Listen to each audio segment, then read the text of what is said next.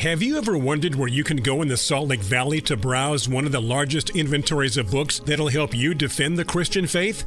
The answer is the Utah Christian Research Center, located at 579 West Galena Park Place in Draper, Utah. The center is open Wednesday through Friday from 10 a.m. to 5 p.m. and Saturdays from 10 a.m. to 3 p.m. For more information, please visit our website at utahchristianresearchcenter.com. utahchristianresearchcenter.com. Viewpoint on Mormonism, the program that examines the teachings of the Church of Jesus Christ of Latter-day Saints from a biblical perspective.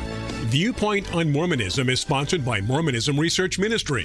Since 1979, Mormonism Research Ministry has been dedicated to equipping the body of Christ with answers regarding the Christian faith in a manner that expresses gentleness and respect. And now, your host for today's Viewpoint on Mormonism. Does 1 Corinthians 15:40 really support the LDS concept of 3 degrees of glory? Welcome to this edition of Viewpoint on Mormonism. I'm your host, Bill McKeever, founder and director of Mormonism Research Ministry, and with me today is Eric Johnson, my colleague at MRM. We continue our look at a talk given by Dallin H. Oaks. Dallin H. Oaks, at the time he gives this message, is a member of the First Presidency, First Counselor in the First Presidency. It was a conference message titled Kingdoms of Glory. And what I appreciate about Dallin Oaks' talk, Eric, is the fact that he is dealing with some unique LDS theology. This is doctrine in Mormonism. And the point we've been trying to bring out as we go through this series, and we began last week on this talk, is he's showing that what he is teaching is unique to the LDS Church and comes from what they call modern revelation.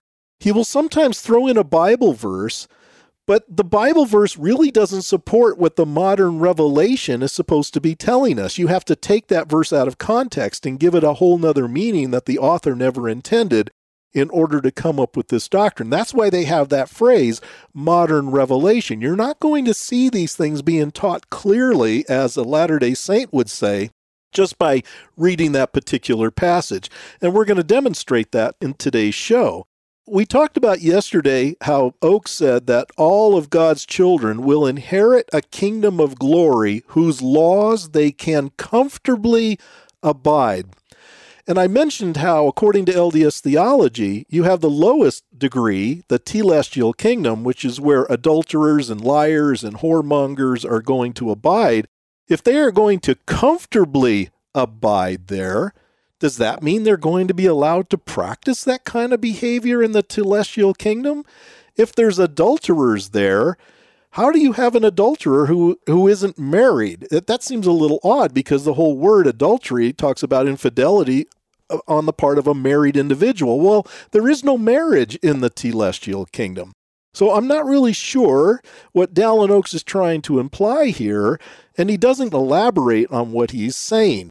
Now we are going to look into the requirements of what is expected of an individual in order to get to one of these 3 degrees of glory in the very next paragraph. He said, as we describe the nature and requirements of each of the 3 kingdoms in the Father's plan, we begin with the highest, which is the focus of the divine commandments and ordinances God has revealed through the Church of Jesus Christ of Latter-day Saints. In the celestial glory, there are 3 levels, of which the highest is exaltation in the celestial kingdom. This is the dwelling of those, quote, who have received of his fullness and of his glory, end quote.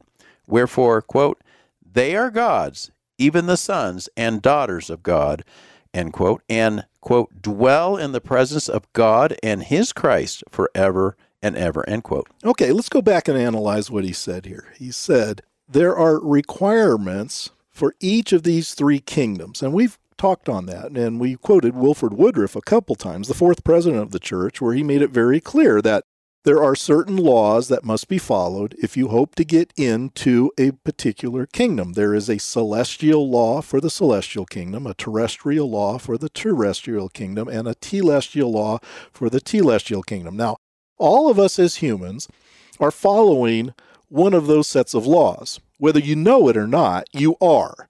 And it doesn't matter even if you know which laws you're following. Although you would think that a Latter-day Saint is hoping that they are keeping celestial law because their goal in the next life is to get into the celestial kingdom. They are looking for exaltation in the celestial kingdom, which means their good works are going to favor them and they will be sent, and this is a word that Dallin Oaks uses, they will be sent to the level that they will comfortably abide. So if they were comfortably living a celestial law, they're going to go to the celestial kingdom. The problem is we don't find Latter-day Saints that really are comfortable with celestial law because we haven't found any that are really keeping it. That we've met a lot of Latter-day Saints who are hoping they would keep it at some point in their life, but it's very rare to come across even a Latter-day Saint who would say they are keeping it, even when in their heart they probably aren't. And Bill, what he's talking about here is within the celestial kingdom, there are 3 levels. We don't hear anything, I don't believe, of the middle or bottom level of the celestial glory. Now, in earlier days, when the blacks were not allowed to hold the priesthood, they were told they could get to the celestial kingdom at the bottom level where they would be servants of somebody who was at the top level. But that's curious that there are 3 levels that I don't know what kind of support you can give from either the Bible or the Book of Mormon that tells you that within the celestial kingdom there are 3 levels. Yeah, they just come up with that, and of course they give the top level the name of the Church of the Firstborn. But at the beginning of this show, I asked the question, does the Bible support this concept of 3 degrees of glory as it's taught in the Church of Jesus Christ of Latter-day Saints? That statement that Dallin Oaks makes, where he says, in the celestial glory, there are 3 levels, of which the highest is exaltation in the celestial kingdom. He has 2 footnotes within that sentence. The first footnote is footnote number 5, and when you look at footnote number 5, it says 1 Corinthians 15:40. Now, if you look at 1 Corinthians 15:40, it doesn't say that there are 3 degrees of glory as understood in the LDS Church.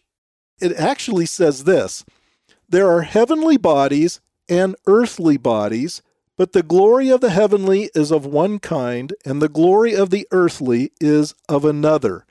Now, I am reading from the ESV, that's a modern translation, but I think it's a good rendition of what the Greek text is telling us. In the King James, of course, it would say something to the effect that there are heavenly bodies or celestial bodies and terrestrial bodies.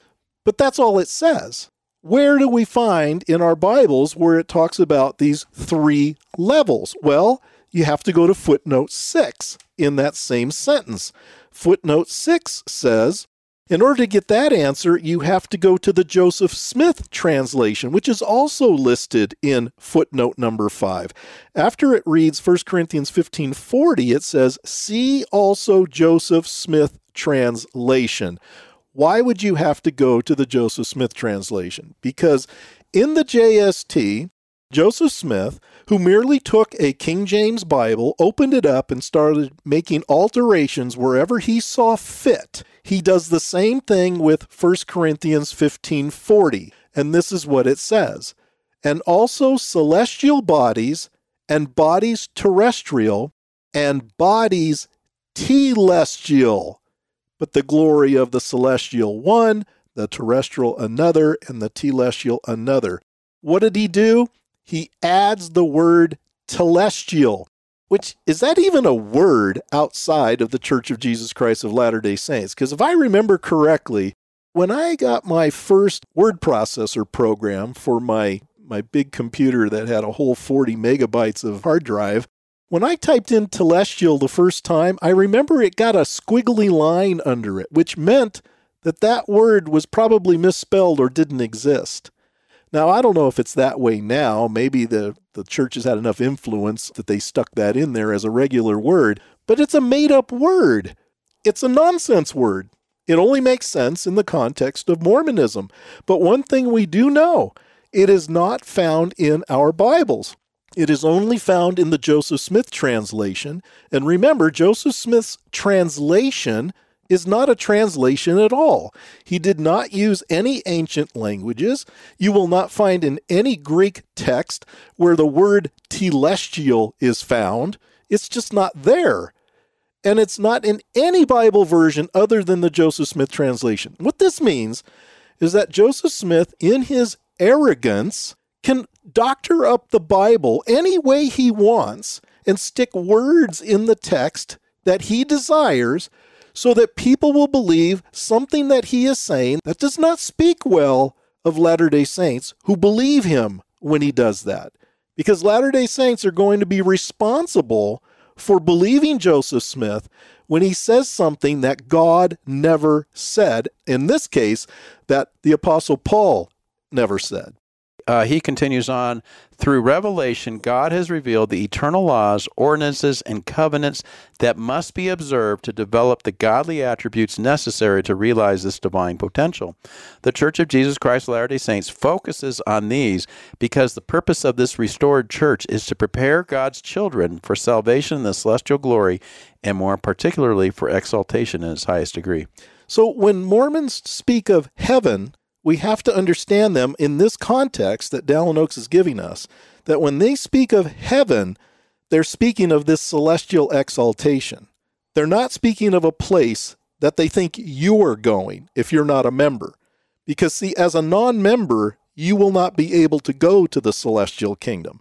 Even if you were to believe Joseph Smith's message after you die, and you find yourself in spirit prison, and you're visited by spirit missionaries who are going to tell you about Joseph Smith, if you are to embrace the restored gospel, as they call it, in the spirit world, in spirit prison, then you can only hope for the best of being placed in the terrestrial kingdom. You will not go to the celestial kingdom. It's understood by many LDS leaders that once you are assigned to a certain level, that's where you will stay for eternity. Now, I've talked to some Latter-day Saints who think that they will have the opportunity to better themselves, let's say, in the terrestrial kingdom and someday qualify for the celestial.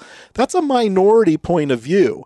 And I think the reason why it's a minority point of view is because it seems to undermine the whole idea of why we are here in our mortality right now. We are here to prove ourselves so that it can be determined by our actions and by our beliefs that we are worthy of getting into the celestial kingdom. I think Dallin Oaks is actually supporting what I just said.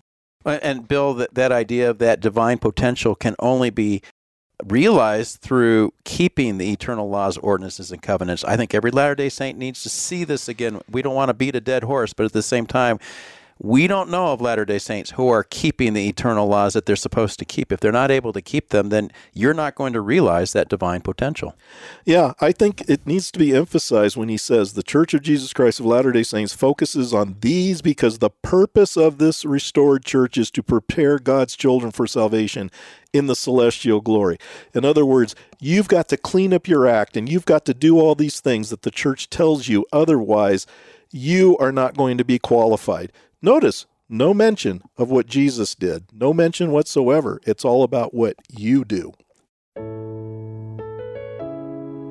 Thank you for listening. If you would like more information regarding Mormonism Research Ministry, we encourage you to visit our website at www.mrm.org,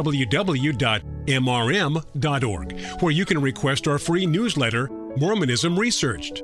We hope you will join us again as we look at another viewpoint on Mormonism.